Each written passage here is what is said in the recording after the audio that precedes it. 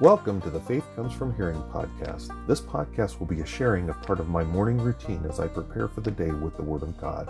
We will be partaking of Puritan prayers from the Valley of Vision, each day's morning devotional from Charles Haddon Spurgeon's Morning and Evening, and we'll be reading from the Legacy Standard Bible, which is the newest and, I believe, the most accurate translation of the Word of God.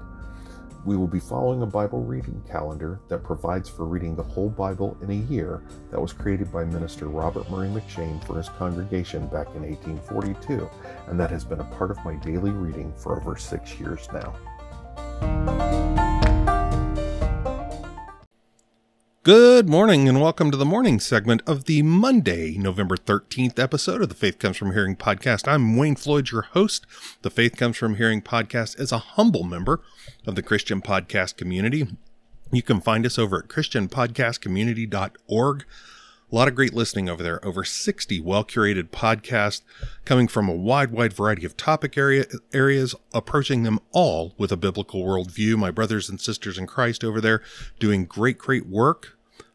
They're just, it is fantastic. I will guarantee you, if you go on over there, you're going to find at least something to listen to. And there's a real good possibility you're going to find more over there to listen to than you actually have time to listen to it in. And I say that from experience because I can't listen to all the things over there I want to listen to. It is brutal. I mean, I know first world problems, but it is brutal that I don't have the time in the day to listen to all the things over there, the great listening that is over there. So I guarantee you're going to find something over there to listen to.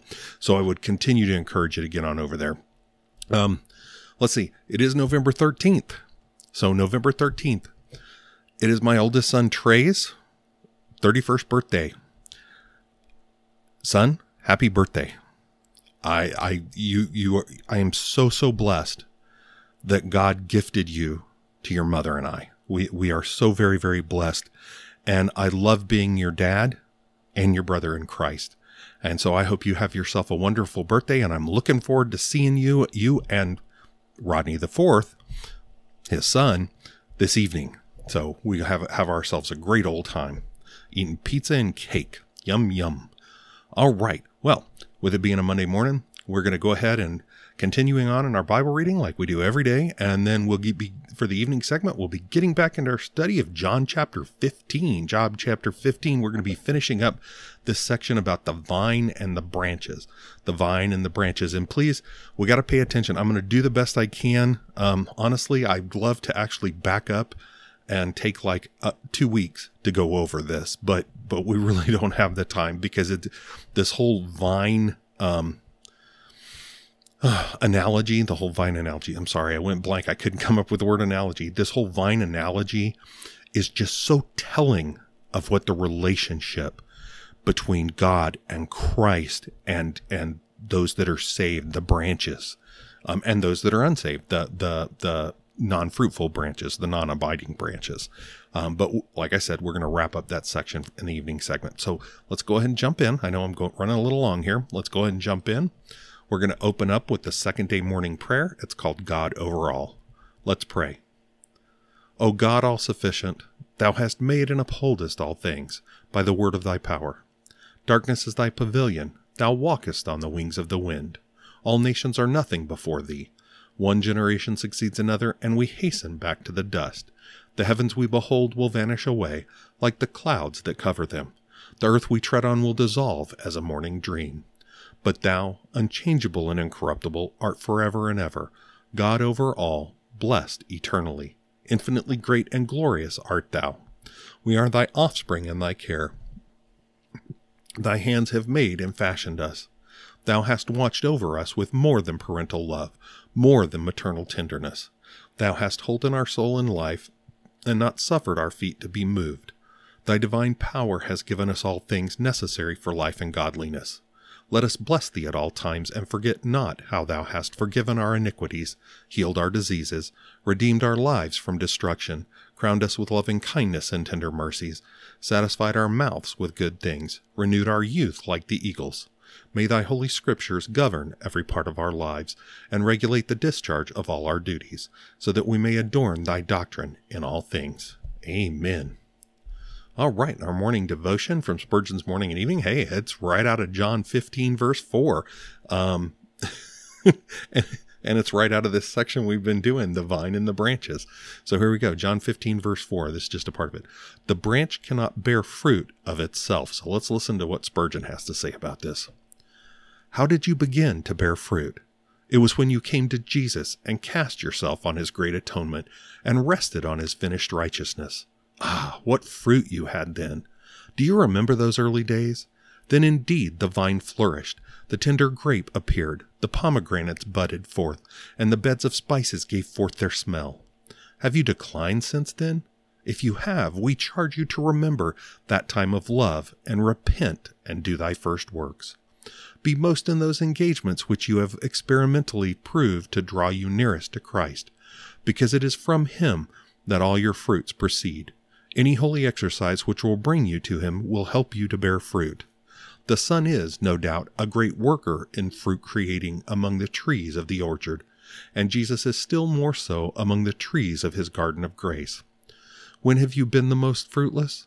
Has not it been when you have lived farthest from the Lord Jesus Christ, when you have slackened in prayer, when you have departed from the simplicity of your faith, when your graces have engrossed your attention instead of your Lord, when you have said, My mountain standeth firm, I shall never be moved, and have forgotten where your strength dwells? Has not it been then that your fruit has ceased? Some of us have been taught that we have nothing out of Christ by terrible abasement of heart before the Lord. And when we have seen the utter barrenness and death of all creature power, we have cried in anguish. From him all my fruit must be found, for no fruit can ever come from me. We are taught by past experience that the more simply we depend upon the grace of God in Christ and wait upon the Holy Spirit, the more we shall bring forth fruit unto God. Oh, to trust Jesus for fruit as well as for life. All right, and that's what Spurgeon has to say about it. And believe me, we're going to talk exactly about that in the evening segment. So please come back. There's a teaser for you.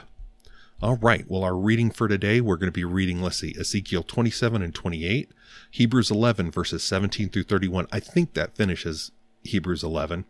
That hall of heroes, that chapter of heroes in the faith. Then Psalm 111, and then Proverbs 27, verses 15 and 16. So Ezekiel 27, hear the word of the Lord. Moreover, the word of Yahweh came to me, saying, Now as for you, son of man, take up a lamentation over Tyre, and say to Tyre, who inhabits the entrance to the sea, a trader of the peoples to many coastlands, Thus says Lord Yahweh, O Tyre, you have said, I am perfect in beauty. Your borders are in the heart of the seas. Your builders have perfected your beauty. They have made all your planks of fir trees from Senir. They have taken a cedar from Lebanon to make a mast for you. Of oaks from Bashan they have made your oars. With ivory they have inlaid your deck of boxwood from the coastlands of Cyprus. Your sail was of fine embroidered linen from Egypt, so that it became your standard. Your awning was blue and purple from the coastlands of Elisha. The inhabitants of Sidon and Arvad were your rowers. Your wise men, O Tyre, were aboard. They were your pilots. The elders of Gebal and her wise men were with you repairing your seams. All the ships of the sea and their sailors were with you in order to deal in your merchandise. Persia and Lud and Put were in your military force. Your men of war, they hung shields and helmets in you. They set forth your majesty. The sons of Arvad and your military force were on your walls, all around, and the Gamadin were in your towers. They hung their small shields on your walls all around. They perfected your beauty. Tarshish was your customer because of the abundance of all kinds of wealth. With silver, iron, tin, and lead they paid for your wares. Javan, Tubal, and Meshech, they were your traders. With the lives of men and vessels of bronze they paid for your merchandise. Those from Beth Togarmah gave horses and war horses and mules for your wares. The sons of Dedan were your traders. Many coastlands were customers at your hand. Ivory tusks and ebony they brought as your payment. Aram was your customer because of the abundance of your goods. They paid for your wares with emeralds, purple, embroidered work, fine linen, coral, and rubies. Judah and the land of Israel, they were your traders. With the wheat of Minnith, cakes, honey, oil, and balm they paid for your merchandise. Damascus was your customer because of the abundance of your goods, because of the abundance of all kinds of wealth, because of the wine of Helbon and white wool. Also Vedan and Javan paid for your wares from Uzal. Wrought iron, cassia, and sweet cane were among your merchandise. Dedan traded with you in saddlecloths for riding. Arabia and all the princes of Kedar, they were customers at your hand, for lambs, rams, and goats. For these they were your customers. The traders of Sheba and Ramah, they traded with you. They paid for your wares with the best of all kinds of spices, and with all kinds of precious stones and gold. Haran, Canaan, Eden, the traders of Sheba, Ashur, and Chilmad traded with you. They traded with you in choice garments, in clothes of blue and embroidered work, and in carpets of many colors and tightly wound cords, which were among your merchandise. The ships of Tarshish were the carriers for your merchandise, and you were filled and were very glorious in the heart of the seas. Your rowers have brought you into great waters. The east wind has broken you in the heart of the seas. Your wealth, your wares, your merchandise, your sailors and your pilots, your repairers of seams, your dealers in merchandise, and all your men of war who are in you, with all your assembly that is in your midst, will fall into the heart of the sea on the day of your downfall. At the sound of the cry of your pilots, the pasture lands will shake. All who handle the oar, the sailors and all the pilots of the sea, will come down from their ships. They will stand on the land, and they will make their voice heard over you, and will cry bitterly. They will cast dust on their heads. They will wallow in ashes. Also they will make themselves bald for you, and gird themselves with sackcloth, and they will weep for you in bitterness of soul, with bitter mourning. Moreover, in their wailing they will take up a lamentation for you, and lament over you. Who is like Tyre, like her who is silent in the midst of the sea? When your wares went out from the sea, you satisfied a great number of peoples with the greatness of your wealth and your merchandise. You enriched the kings of earth. Now that you are broken by the seas, in the depths of the waters, your merchandise and all your assembly have fallen in the midst of you. All the inhabitants of the coastlands are appalled at you, and their kings are horribly horrified. They are troubled in countenance. The merchants among the peoples hiss at you. You have become terrified, and you will cease to be forever. Ezekiel 28. The word of Yahweh came again to me, saying, Son of man, say to the ruler of Tyre, Thus says Lord Yahweh, because your heart is lofty, and you have said, I am a god. I sit enthroned in the seat of gods, in the heart of the seas. Yet you are a man and not God, although you make your heart like the heart of God. Behold, you are wiser than Daniel. There is no secret that is a match for you.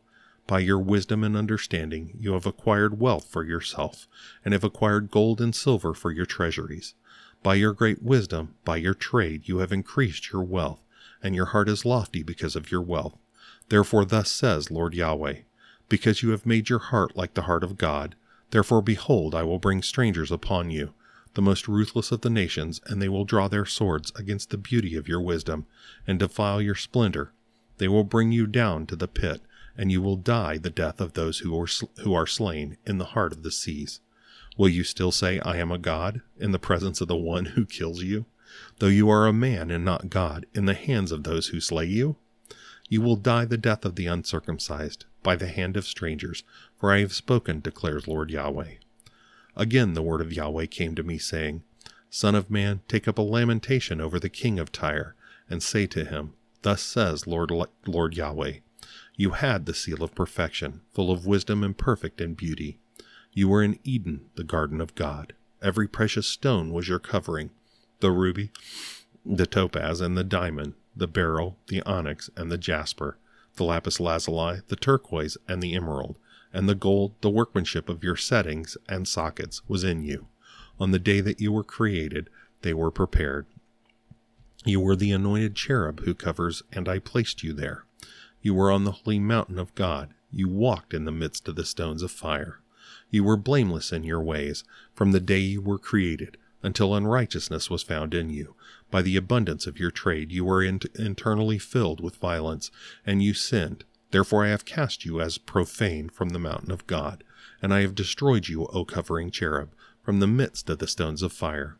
Your heart was lofty because of your beauty. You corrupted your wisdom by reason of your splendor. I cast you to the ground. I put you before kings, that they may see you. By the abundance of your iniquities and the unrighteousness of your trade, you profaned your sanctuaries. Therefore I have brought out fire from the midst of you. It has consumed you, and I have turned you to ashes on the earth, in the eyes of all who see you. All who know you among the peoples are appalled at you. You have become terrified, and you will cease to be forever. And the word of Yahweh came to me, saying, Son of man, set your face toward Sidon, prophesy against her, and say, Thus says Lord Yahweh, Behold, I am against you, O Sidon, and I will be glorified in your midst. Then they will know that I am Yahweh when I execute judgment in her, and I will manifest my holiness in her, for I will send pestilence to her, and blood to her streets. And the wounded will fall in her midst, by the sword upon her on every side. Then they will know that I am Yahweh, and there will be no more for the house of Israel a prickling briar or a painful thorn from any round about them who scorned them. Then they will know that I am Lord Yahweh. Thus says Lord Yahweh, when I gather the house of Israel from the peoples among whom they are scattered, and will manifest my holiness in them in the sight of the nations, then they will live in their land, which I gave to my servant Jacob. They will live in it securely, and they will build houses, plant vineyards, and live securely, when I execute judgments upon all who scorn them all around them. Then they will know that I am Yahweh their God. Right. Hebrews 11, verses 17 through 31.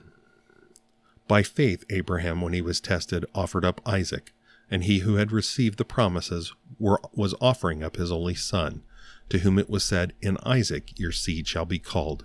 He considered that God is able to raise people even from the dead, from which, figuratively speaking, he also received him back. By faith Isaac blessed Jacob and Esau, even regarding things to come. By faith Jacob, as he was dying, blessed each of the sons of Joseph, and worshipped, leaning on the top of his staff.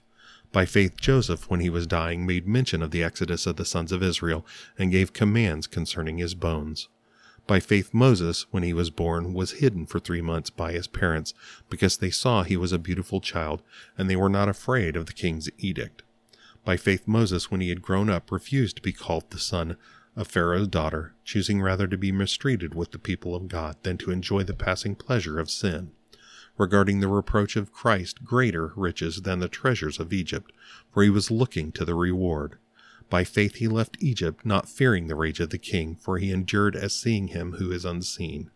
By faith he kept the Passover and the sprinkling of the blood, so that he who destroyed the firstborn would not touch them. By faith they passed through the Red Sea, as though they were passing through dry land, and the Egyptians, when they attempted it, were drowned. By faith the walls of Jericho fell down after they had been encircled for 7 days. By faith Rahab the harlot did not perish along with those who were disobedient, after welcoming the spies in peace. All right, that's where that ends, and I was wrong. That's not the end of it. There's more to that chapter. All right, Psalm 111. Praise Yah, I will give thanks to Yahweh with all my heart. In the council of the upright and in the congregation. Great are the works of Yahweh, they are sought by all who delight in them. Splendid and majestic is his work, and his righteousness stands forever. He has made his wondrous deeds to be remembered. Yahweh is gracious and compassionate. He has given food to those who fear him. He will remember his covenant forever. He has declared to his people the power of his works, in giving them an inheritance of the nations. The works of his hands are truth and justice. All his precepts are faithful. They are upheld forever and ever. They are done in truth and uprightness. He has sent redemption to his people. He has commanded his covenant forever. Holy and fearsome is his name. The fear of Yahweh is the beginning of wisdom. Good insight belongs to all those who do his commandments. His praise stands forever. All right. And Proverbs 27, verses 15 and 16. A constant dripping on a day of steady rain, and a contentious woman are alike. He who would restrain her restrains the wind, and grasps oil with his right hand. All right. Well, that is our reading for the day. Thank you for spending this time with me. I continue to pray that this time together helps to keep you saturated in the Word of God. Again, as I've said before, you and I need to be constantly in the Word of God, constantly reading, studying, and meditating on the Word of God. We definitely need to be like, and I bring this up many, many times because it's such a good analogy. But John Bunyan, who wrote Pilgrim's Progress, his contemporaries used to speak of him and state the fact that if they were to cut him, he would bleed Bibline. He would bleed the Bible because he was so saturated in it. That needs to be you and I. Every pore of our being needs to be saturated with the Word of God. That is how our walk gets shaped, so that we truly are imitators of God and imitators of Christ. And that is the whole purpose of it. So we need to get in it. So again, I'm saying, I hope this helps you. Again, this should not supplant your own reading and studying and meditation. It should come alongside of it. All right. Well, I hope you have yourself a wonderful day. I would continue to implore you to do all that you do for the glory of God. And I hope to see you for the evening segment. Let's go ahead and close out with a prayer. The prayer is called A Minister's Bible. And again, I've talked to you before. It was kind of funny. Even Pastor Jay in his sermon today was talking about the fact that we are all ministers. We are all ministers. We're not all pastors. We're not all preachers. We're not all teachers, but we are all ministers. We should all have a ministry. That's part of the fruits we're going to be talking about in this evening thing. I was talking about it Friday evening, but we're going to talk about it this evening about the vines and being fruitful vines. So we are all to have a ministry. We are all to be ministers. So A Minister's Bible. Let's pray. O God of truth, I thank thee for the Holy Scriptures, their precepts, promises, directions, light. In them may I learn more of Christ, be enabled to retain his truth, and have grace to follow it. Help me to lift up the gates of my soul, that he may come in, and show me himself when I search the Scriptures. For I have no lines to fathom its depths, no wings to soar to its heights. By his aid may I be enabled to explore all its truths, love them with all my heart, embrace them with all my power, and graft them into my life. Bless to my soul all grains of truth garnered from thy word. May they take deep root, be refreshed by heavenly dew, be ripened by heavenly rays, be harvested to my joy and thy praise. Help me to gain profit by what I read, as treasure beyond all treasure, a fountain which can replenish my dry heart, its waters flowing through me as a perennial river undrawn by thy Holy Spirit. Enable me to distill from its pages faithful prayer that grasps the arm of thy omnipotence, achieves wonders, obtains blessings, and draws down streams of mercy. From it show me how my words have often been unfaithful to thee, injurious to my fellow men, empty of grace, full of folly, dishonoring to my calling. Then write thy own words upon my heart, and inscribe them on my lips.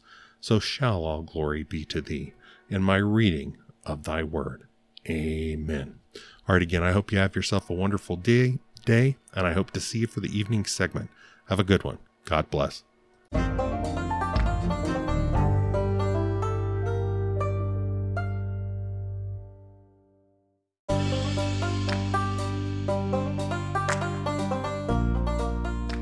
Welcome to the evening segment of the Faith Comes From Hearing podcast.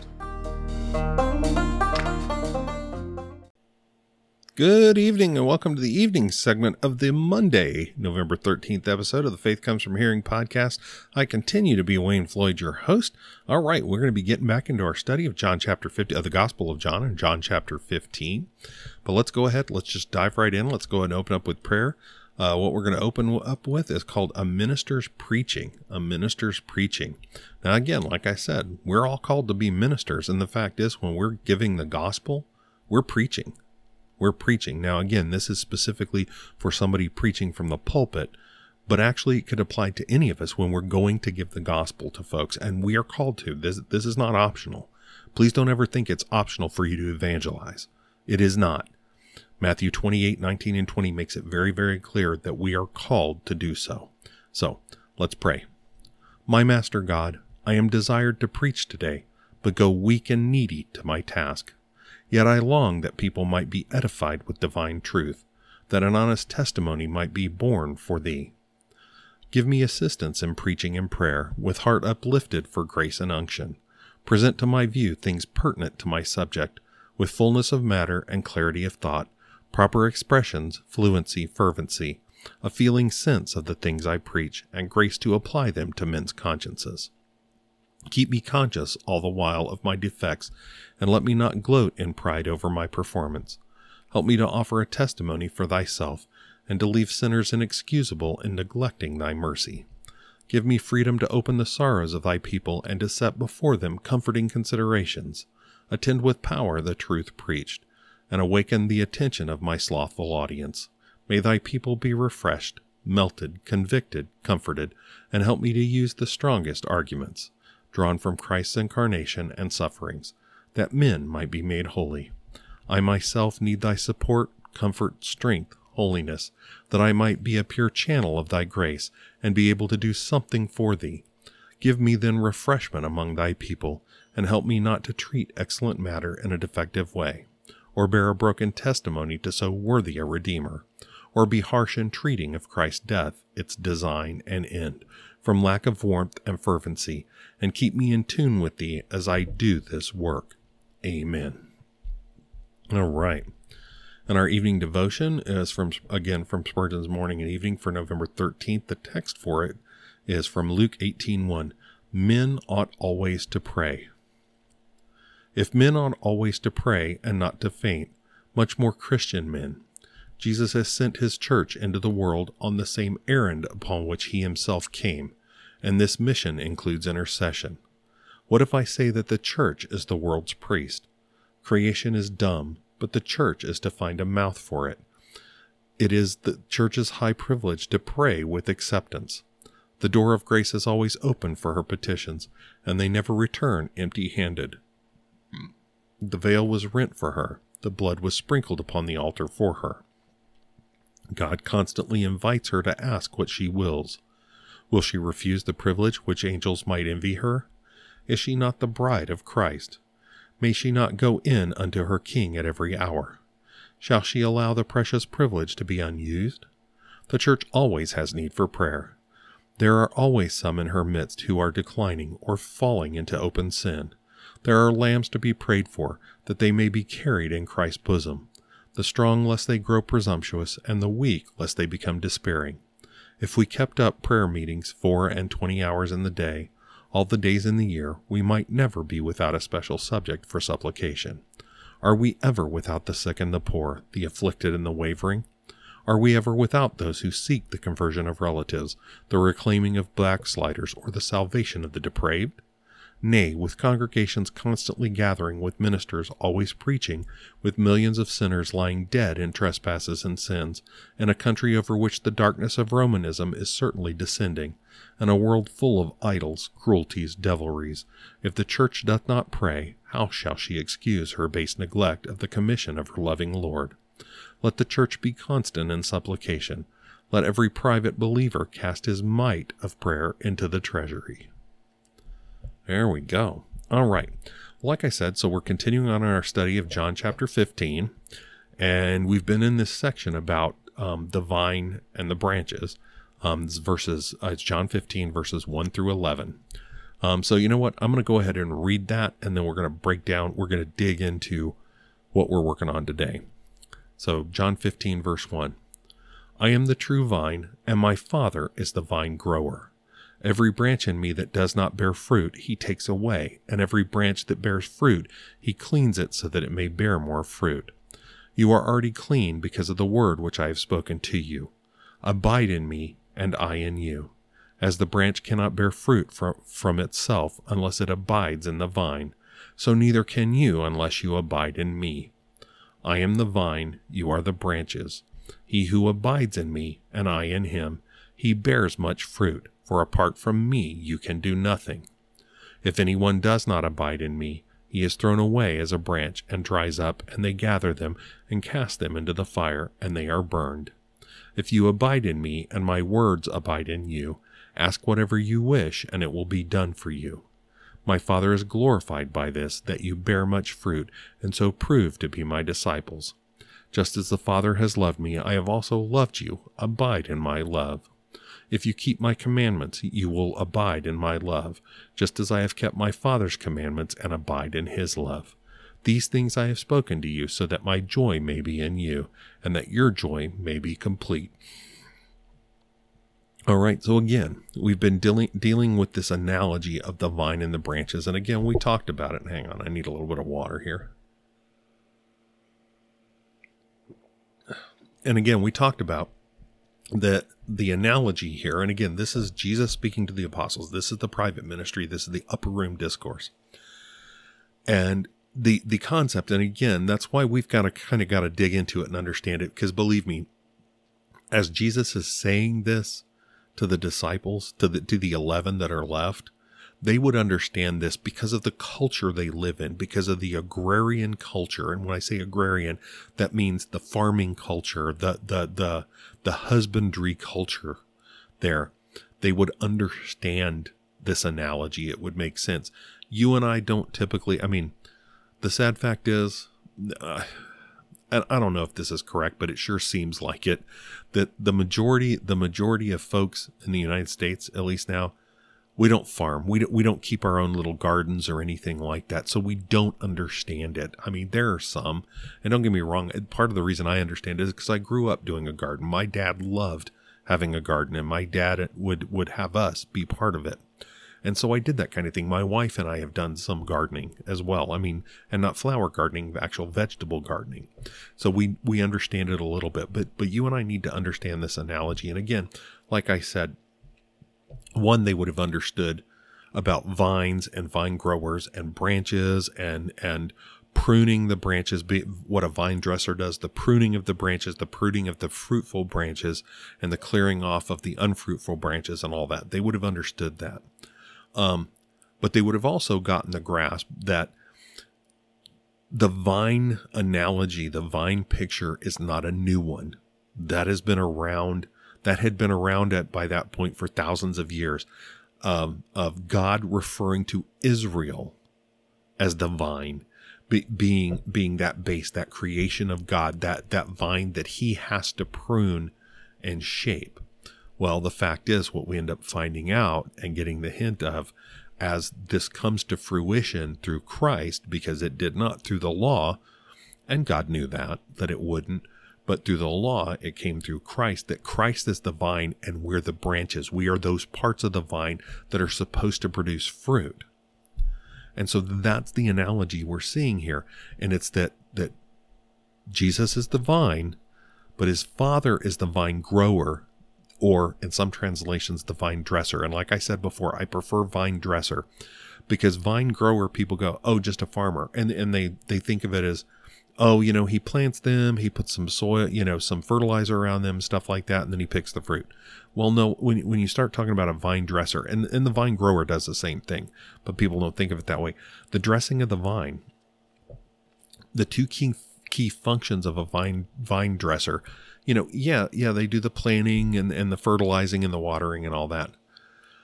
But key to the vine being healthy was removing dead branches and trimming the live branches, and particularly if they're a fruit bearing such, particularly trimming the fruit, trimming the stalks, adjusting them so that they could be more fruitful.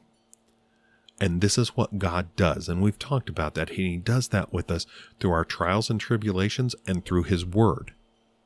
That's how he does that. That's how he cleans us. That's what's spoken of in verse 3 here. So we talked about the vine and the vine dresser, that Jesus being the vine and God being the vine dresser. He's the one that trims and shapes, okay, for maximum fruitfulness. And then Friday, we talked about the blessings of the abiding branches. And again, so what we talked about, and the branches represent those of us who are saved, those of us who have a true faith in Christ, a true faith in God. Those are the branches, or those are the abiding branches. And again, we talked about the abiding. The abiding is taking up a permanent residence, taking up a firm residence, living in. And Jesus is very clear about living in him, abiding in him. What that's meaning, speaking of those abiding branches, is those that truly live in him, those that are truly shaped by Jesus' teaching, by the teachings of God that are shaped by the law, that are shaped by the gospel, and thus their lives change and they become fruitful and they start manifesting fruit. Okay? And a big part we notice of that fruit is making disciples. That is a key part of it, and that flows out of the other parts of it. Of course, we have the fruits of the Spirit, the love, joy, peace, patience, kindness, and all of that. But all of that comes into making disciples. It forms into making disciples. And that's what we're called to be fruitful in, is making disciples. That is our key responsibility. That was the key responsibility for these 11. But Jesus knew he was going. Jesus knew at that point the gospel had only really spread within the area of Israel, and it needed to spread throughout the globe. Thus why he was stating this, that it needs to bear fruit further. Okay? Needing to bear fruit further. So there are great blessings. Again, those who abide in him can ask whatever they wish and it will be done for you. And again, it's not just, like a genie. I said it Friday night. It's not just asking whatever you want, hey, give me a new car. It's that you're praying. And again, when it speaks of asking, you're praying for, it's praying for what is within the will of God. Okay. It's not using him as a genie. It's that if you truly abide in Christ, then you will be shaped by that, and your will become the will of God, and therefore you will ask that which is within the will of God, and thus it will be given to you. Okay, again, not genie. But again, it talks about truly abiding in him, that makes us fruitful, and that we cannot produce fruit unless we do abide in Christ. So again, that brings us to what we're dealing with today, which is the burning of the non-abiding branches. And we see that in verse 2a and verse 6. So I'm going to go ahead and read those now. Every branch in me that does not bear fruit, he takes away. That's God takes away. If anyone does not abide in me, he is thrown away as a branch and dries up, and they gather them and cast them into the fire, and they are burned. So let me clarify a few things, because otherwise it can get really twisted, where it says in verse 2a, every branch in me. Please understand, that's not talking about people that are believers that are unfruitful and God takes them away. Please understand this. I need to make this clear to you. There is no such thing as an abiding branch as a true saved Christian that is unfruitful. If a person is unfruitful, then they are not the abiding branch. They do not have a saving faith, no matter what they profess. And again, you've got to realize he's stating this in the middle of a system where you've got a bunch of people that are very, very good at the outward forms of religion, but they're not truly saved. They're not truly his. I mean, I'm sorry. The fact is, the Pharisees, the Sadducees, the priests, particularly the chief priests, the scribes, their religion is false. They have so warped it that the fact is they should have known better than anybody else that Jesus was the Christ. But they were great at the forms of religion without having a true faith. Again, they are the ones, when you talk about those that come and knock at the door and saying, Lord, Lord, and Jesus calls them out. What are you saying, Lord, Lord? And hey, we cast out demons for you. We fed the poor. We did this and this and this for you. And he's like, be gone. I never knew you.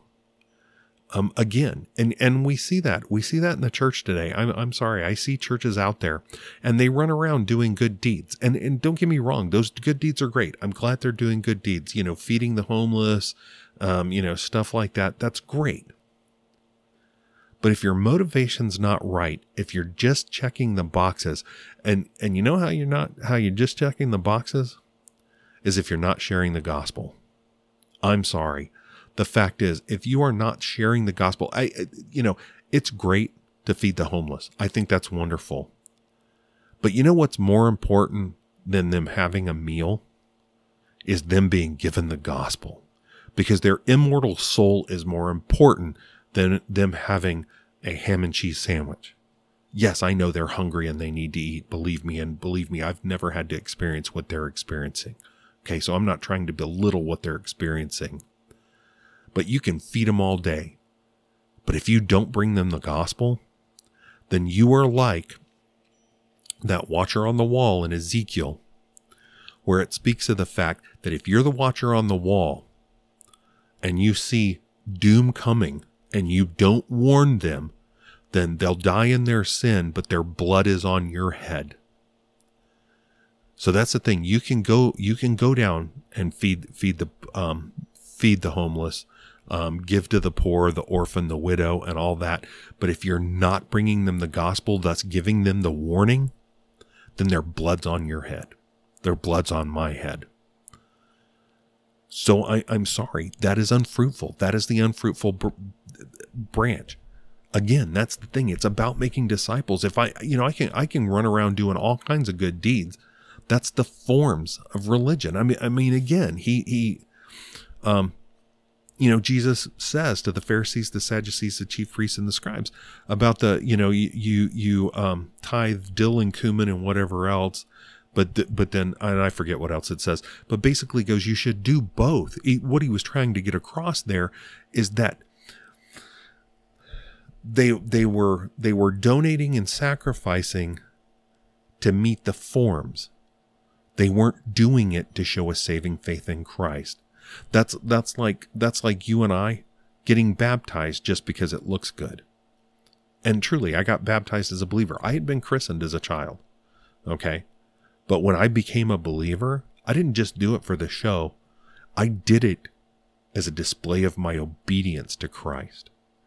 Again, that's what we're speaking of here, is the non-abiding branches. So when this says every branch in me, it means every branch attached, every branch trying to make a show of religion without having a true saving faith. And those will not bear fruit. So he says, every branch in me that does not bear fruit, he takes away. God takes away. He's going to remove them. Those are the tares among the wheat. Like I said, those making a show of religion, those are the tares among the wheat. That's how it's spoken of in the New Testament. Goes on, verse 6. If anyone does not abide in me, he is thrown away as a branch and dries up, and they gather them and cast them into the fire, and they are burned. Again, if they do not abide in Christ, meaning they do not have a saving faith, they are not planting themselves in Christ, they are not staying within Christ, they are not staying in the Word, they're not being shaped by the Word, they're not coming to a true saving faith. At best, they're putting on a show. They get piled up as dry branches, they get gathered up, and they're thrown in the fire. That's what they would do when the vine dresser would come through. It would find the dead limbs. It would cut them away from the vine. Therefore, no further nutrient would go in there, and there'd be more air. There's more airspace. There's nothing cluttering around the fruitful branches, those that are abiding. And there's no blockage of the sun. So it's getting more sun, being able to do more photosynthesis, to generate more nutrients for itself and to feed itself by those being removed. Those get removed, they get stacked up, they get thrown in the fire, and they are burned. And again, this is an implication, and I don't think it necessarily just Jesus is applying this, but you turn around and think of it. That's the lake of fire on the day of judgment. The lake of fire that those whose names are not in the Lamb's book of life are thrown into the fire, are thrown into the pit of fire. The one speaks of the other. I mean, it really does. I mean, they're thrown into the fire. They're thrown away because they are not true branches. So that's what I'm saying to you here, is that if we truly abide in him, meaning we truly have a saving faith in Christ, we must manifest fruit. We must truly be fruitful. And we are not fruitful if we're sitting there holding down a pew or a chair. Like in our church, we have chairs that latch together. Just holding down a chair on a Sunday and a Sunday morning and a Wednesday night. And maybe we do a little bit of Bible reading during the week, but we do nothing else. Yes, we need to do those, but there's so much more that you and I must be doing. We must be feeding the sheep. We must be providing. And I know I'm not saying everybody's a preacher or a pastor, but the fact is, there are so many out there. Again, we are called to take the gospel to all the ends of the earth. And I'm not saying you got to pick up and you got to run off to some third world country. I've said it before. There are more than enough people right in your own neighborhood. I will guarantee you there are more than enough people within 10 miles of where I live to keep me busy evangelizing for the rest of my life. I will guarantee it. So how do I have any excuse? How do any of us have any excuse to not go out and be fruitful? And again, please understand, and this has been something I've had to get used to in the idea of evangelizing. It's not up to you to save them. It is up to you to take them the gospel. That's bearing fruit. That taking them the gospel, truly taking them the gospel because you love Jesus, you abide in him, you abide in God, and you have your joy in him. And because you love your neighbor as yourself, you love your fellow man, and we are called to love them. I'm sorry, if you're running around hating everybody around you, that's a problem. That is sin. And don't get me wrong, there's enough stuff going on out there that you see on the news. And again, my wife and I don't watch the news. We got rid of all that. But there's enough protesting and stuff going on out there by people who ought to know better that it makes it very, very hard not to be angry at them and not to dislike them and not even to come to a point to hate them. But they are the mission field. We are to love them. We are to take the gospel to them. That's being fruitful. That's what the abiding branches do. If you're not doing that, if we're not doing that, if our churches are not doing that, then we are the non-abiding branches. And God will remove us, and we will be gathered up and thrown into the fire. Because he never knew us. He never knew us. And again, I don't say that to bring you down, but I say that to say there are so many out there running around thinking they're doing, because they're doing all these works, but these works flow out of being religious, having a form of religion, and not truly abiding in Christ. And I don't get me wrong, I see it all around me, and I see it across our country, that there's an awful lot of form of religion out there with no meat to it, no heart to it, no real soul to it, no real abiding in Christ, no real abiding in the vine. And that can't be us. And I would beg you that it not be you. All right, that's going to do it for this evening. I thank you for spending this time with me. I continue to pray that this time together helps you to grow in your knowledge and your understanding of the scripture. I hope you have a wonderful, wonderful evening. And I hope to see you tomorrow morning. Let's go ahead and we're going to close out with prayer. We're going to close out with the second day evening prayer. It's called Bounty. Let's pray. Thou great and only potentate, thou hast made summer and winter, day and night. Each of these revolutions serves our welfare and is full of thy care and kindness.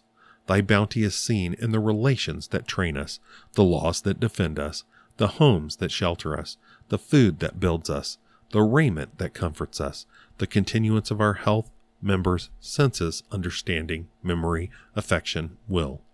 But as stars fade before the rising sun, thou hast eclipsed all these benefits in the wisdom and grace that purposed redemption by Jesus thy Son.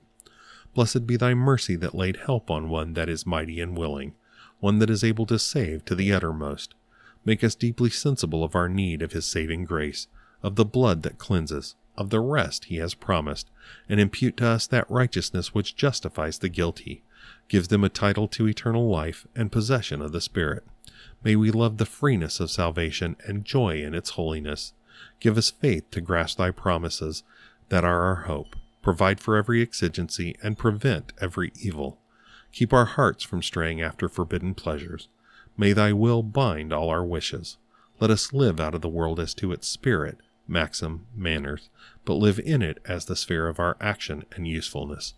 May we be alive to every call of duty, accepting without question thy determination of our circumstances and our service. Amen. All right, again, I hope you have yourself a wonderful evening, and I hope to see you tomorrow morning. Have a good one. God bless.